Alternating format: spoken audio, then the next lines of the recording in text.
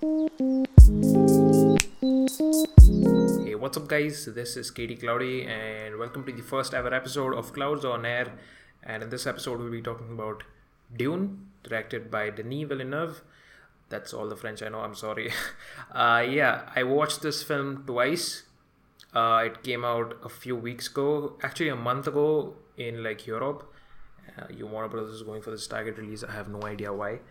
But yeah, I watched it twice. Once last week, like first day for show, of course, in IMAX, and the second time yesterday.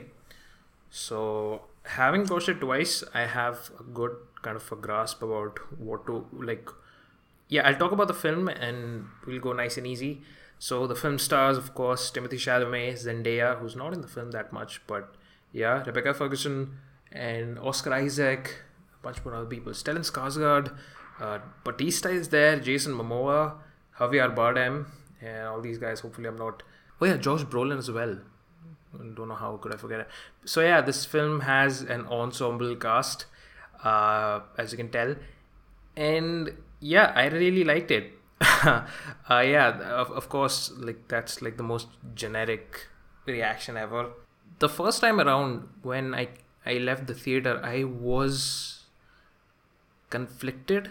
My initial reaction was like, that's it. And when I went home and let the film sort of sink in, and yeah, then the film sort of grew on me because like I was totally sucked into this experience for like 2.5 hours, and just having it end was like almost. I wasn't ready for it. I wasn't really ready for the film to end the way it ended because I was so invested in this, and I'll talk about why in a bit. And yeah, the movie, of course, has an abrupt ending because it's part one of two, which they recently announced because this movie is making a lot of money. And it wasn't like in Tenet, when the credits rolled, I was like, whoa, this is the best movie ever. So yeah, that reaction didn't quite hit me. And that's really the thing with Villeneuve's movies. I watched pretty much all of his films except for Incendies, if that's what it's pronounced again. I suck at French. But yeah, I watched Prisoners, Enemy, Arrival, Sicario, and Blade Runner 2049, and yeah, of course, this one. And I would say that Dune is definitely not the best of all of his films. I would still give it to Enemies or Prisoners. Of course, I haven't watched Incendies, and yeah, those films are much more grounded. But even like across all of his films, even though they have their own strengths, all of them end in a very unsatisfying, open-ended way. Maybe apart from Arrival, but all of them have that unsatisfying ending. So yeah, the moment all these films end, you are not really sure how to process this because our minds, because we watch so many conventional, like the conventional three act structure demands for a proper conclusion. So everything, like all the character arcs are wrapped up, everything is like wrapped up and done, and it's neatly spelled out for you.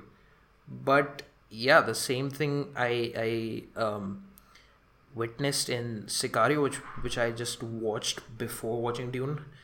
It ends with a shot of kids playing football, and there is like gunfire heard in the background, and implying that somebody was murdered or like a terrorist attack happened or something like that.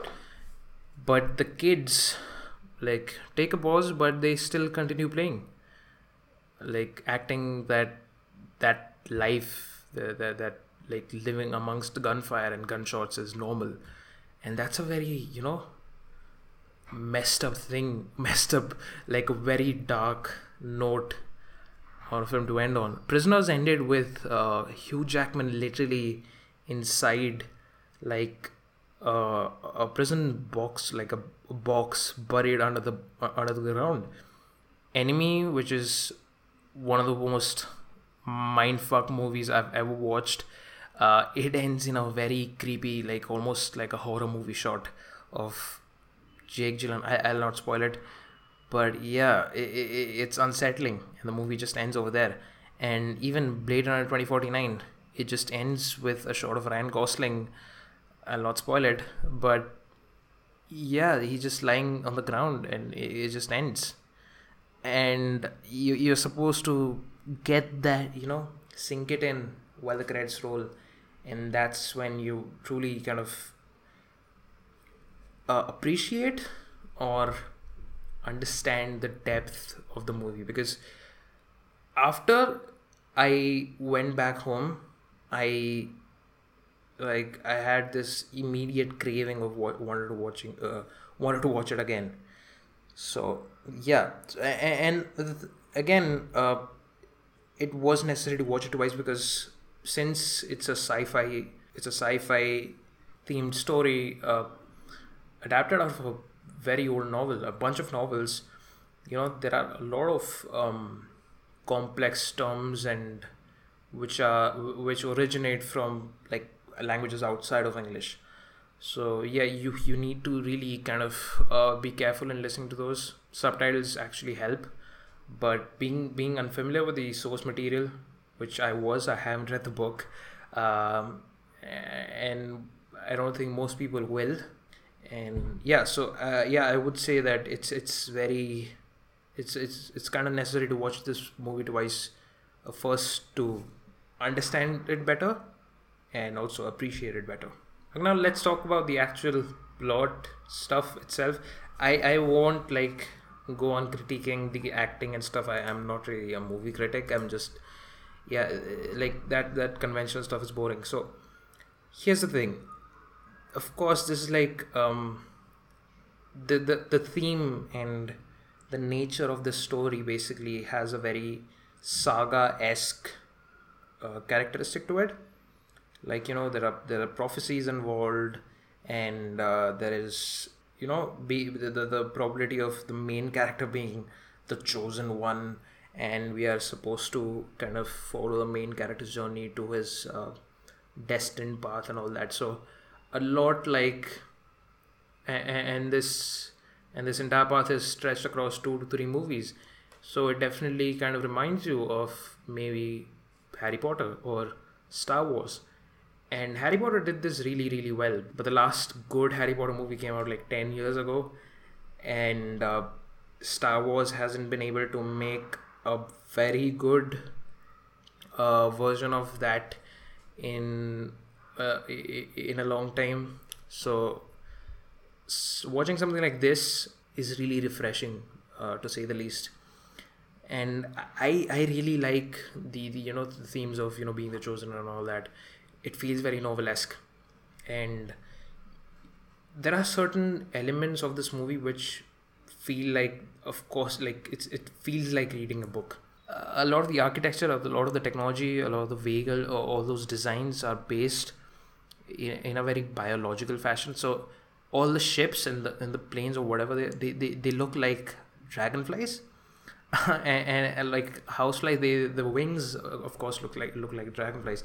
And I can almost imagine the description of that particular aircraft being printed on a book, as if it's that, a ship which looks like a dragonfly or something. I haven't read that many fictional books in my life, but I have read a few like Harry Potter ones, but it does feel like that. That's something a reader would imagine after reading a book. That's exactly like the blue eyes of the Fremen. That stuff is like, so yeah, the nature, the genre, you could say. All right, one more other random thing which I just remembered is that out of all of Denis Villeneuve's films, a lot of them start with plain text on screen. Enemy did it. I think it said like chaos is undeciphered, something like, I forgot.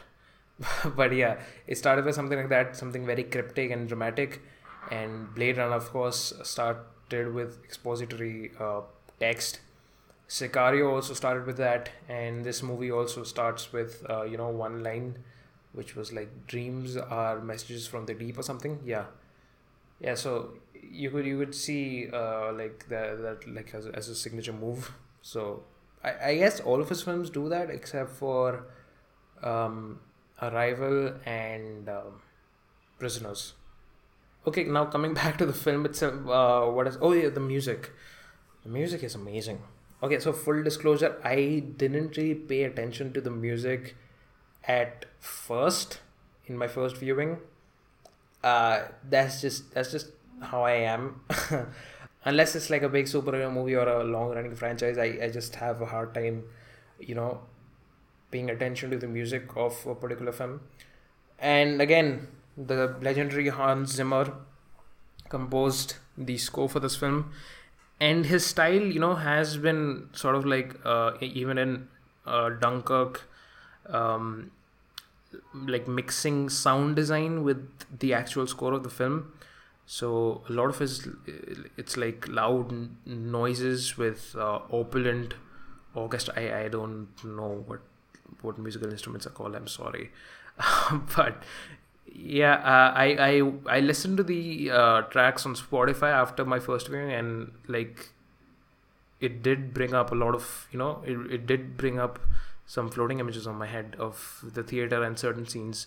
So I would say, even though I did not consciously pay attention to it, it did kind of wrap into my subconscious in a way that you know I did connect those isolated sounds with images from the film. So I think it did a pretty good job, and I would say that you can listen to that. And Hans Zimmer has been on a roll this year. He even composed the No Time to Die soundtrack, which I will probably make a separate episode on.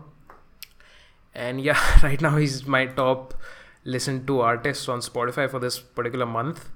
And yeah, the my favorite tracks from this. Okay, let me check. Yeah, Leaving Caladan, Arakeen, and Ripples on the Sand. These three tracks are my favorite. They're like, especially if you listen to them in Dolby Atmos and Apple Music, they're pretty good. So yeah, that was the music. The cinematography on this film is pretty amazing as well. It's the DP on this film is Greg Fraser. I'm sorry if I'm butchering names in this podcast, but if you are not familiar with Greg Fraser's work, he's supposed to be the DP of the Batman movie, which is coming out next year, directed by Matt Reeves and starring as the guy from Twilight as Batman. And he's also shot Rogue One, Star Wars Rogue One, which was a beautiful film. Yeah, this film it looks amazing. And I'm not even talking about the scale or the CGI. Like nighttime actually looks like nighttime. Movies do this weird thing where it's nighttime and it's supposed to be dusk, but everybody's faces are like lit by this giant key light off camera, and like that's weird. And this movie does a really good job on about like handling nighttime shots. And but apart from that, I'm not really an expert on lighting and stuff, so I'll stop commenting about that. Jumping off of cinematography, I would like to touch on the cameras which were used to shoot this film.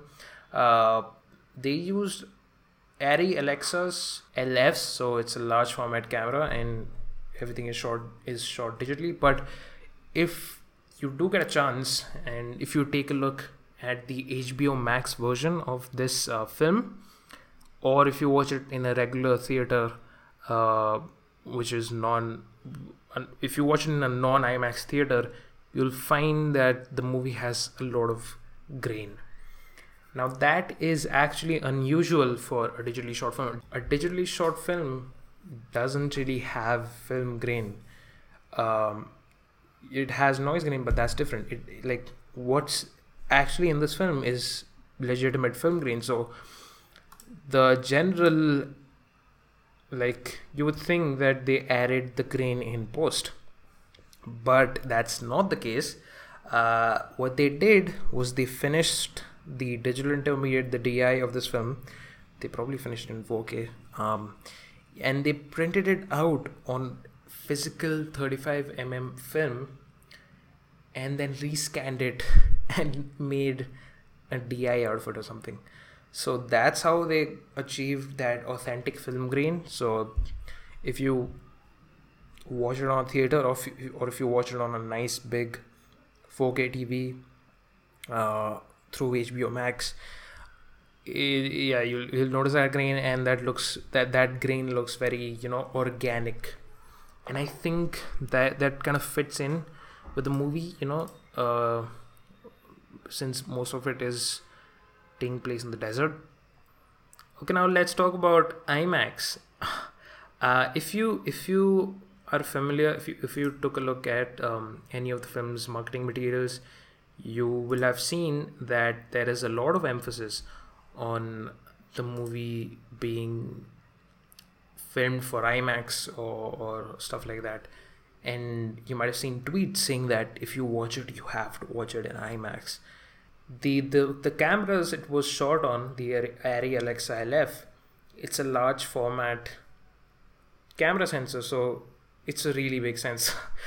And it can shoot a very tall aspect ratio, like taller than regular cameras. So like the Red 8K cameras, they shoot an aspect ratio of 1.9:1. That's like roughly 17:9. And the cameras this was shot on is bigger than that of the Reds, I guess.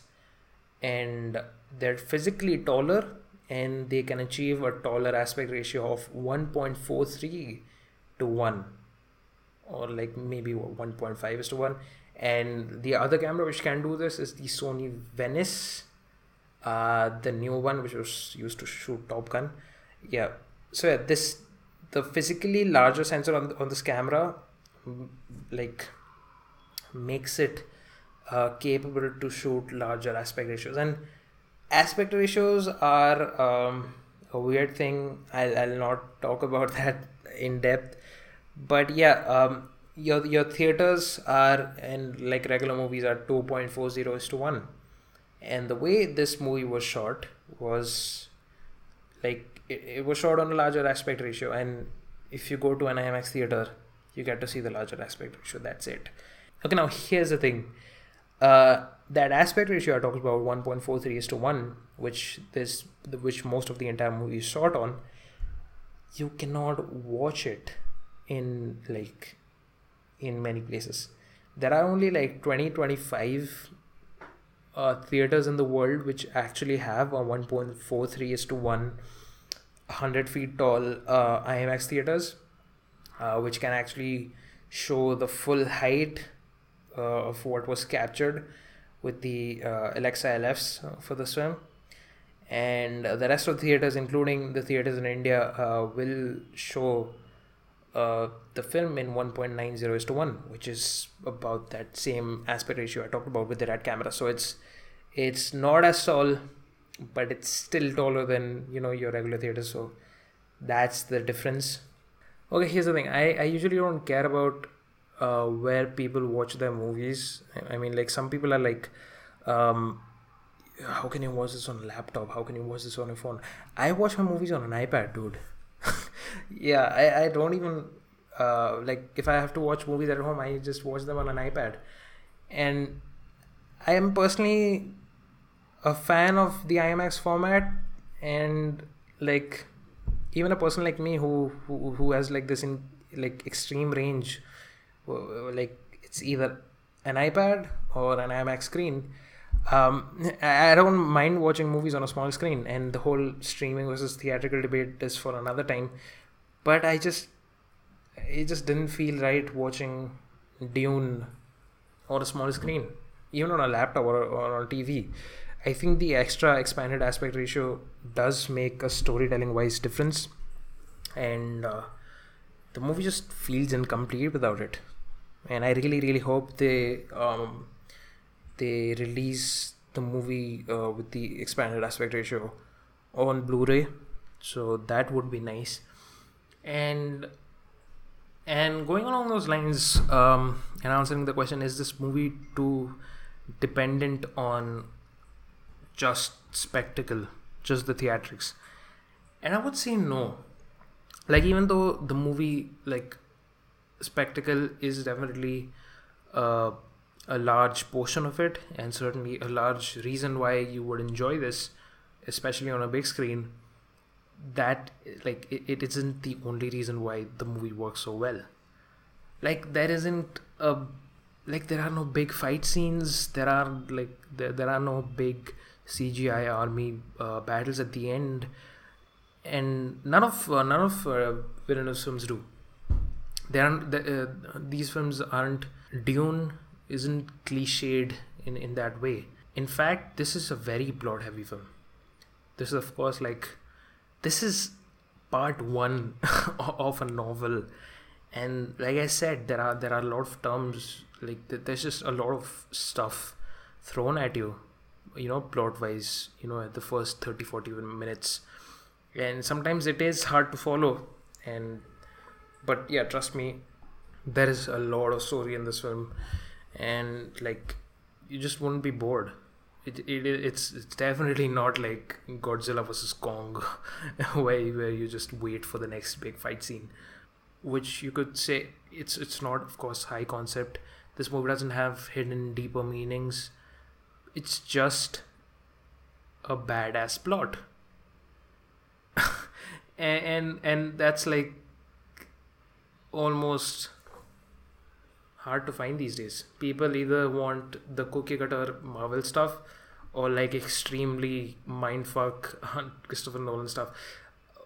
Like, this is like pure blockbuster material with filmmaking ingenuity behind it. There have been multiple adaptations of Frank Herbert's original novel. There has been, like, a film directed by David Lynch in 1984, which didn't do so well. There have been multiple series which didn't do so well. So I think, you don't have to take the most, like, high concept mindfuck time bending plots to make a good film. You just need filmmaking ingenuity. And Sicario was kind of the similar. Was in the similar lines. It didn't have any hidden deeper meanings. It was a simple plot. And what makes Sicario so good, and what makes Dune so good, is the way the film is helmed and the way it's made by Denis Villeneuve and his entire crew, including Greg Fraser and hundreds of crew members whom I don't know. They made a very awesome film, which I loved watching. Definitely, and I'm looking forward to part 2. Now, I'm not trying to say that this movie is perfect. It has flaws. Like, the ending is a little unsatisfying, and it can feel a little long at times. Sometimes the dialogue can be a little hard to follow, and, like, Zendaya has very little screen time, and yeah, these things. But it doesn't. And I won't say that this is Villeneuve's best work. I would still, like I said, put Prisoners and Enemy on top, but that doesn't prevent Dune from being a really, really good time, and, something you can watch and just sink it in. You have to watch it, you have to experience it, and you have to think about it. And this like, and I'm really excited for the next movie because the way the things are left. And yeah, I think that's all I have to say. Thank you so much for, I was about to say watching, because that's how I end my YouTube videos. So that's basically it. Thanks for watching. Okay, thanks for tuning in. I was about to say thanks for watching, because that's how I end my YouTube videos. But yeah, thanks for tuning in. Thanks for listening. I could actually talk a lot more. Not actually a lot more, but yeah, I could talk about how Jason Momoa's character is called Duncan Idaho in, a movie which is supposed to take place in, like, 10,000 years into the future. Duncan, Idaho. That's just a weird name. Like, there are some very cool names in this film, like, you know, the Harkonnens, the Bene Gesserit, and the main character's name is Paul. It's just, it doesn't. Yeah, those are minor nitpicks. But yeah, so maybe they would be fun to explore. But yeah, hopefully you enjoyed this. I loved, you know, just thinking out loud all my thoughts about this particular film. And of course, if it wasn't clear, I love this film, so please support it, please watch it. As of now, this movie is at like 224 million US dollars worldwide, which sounds like a lot, but it isn't even at the top 10 of the highest grossing films of 2021. It's under Free Guy, it's under Cruella. So yeah, do watch it in the theater if possible. Support this film, because that's how you can support films, by voting with your wallets. And there was a point where Warner Brothers wouldn't greenlight this film if it didn't make enough money, the part 2 I mean. So yeah, if you really think a film is good, please go into the theaters and watch it. Maybe not twice, but at least once. And yeah, some just like, some movies just deserve to be watched on a big screen, and this is one of them. Yeah, thanks for listening. I'll catch you guys in the next one. Cheers.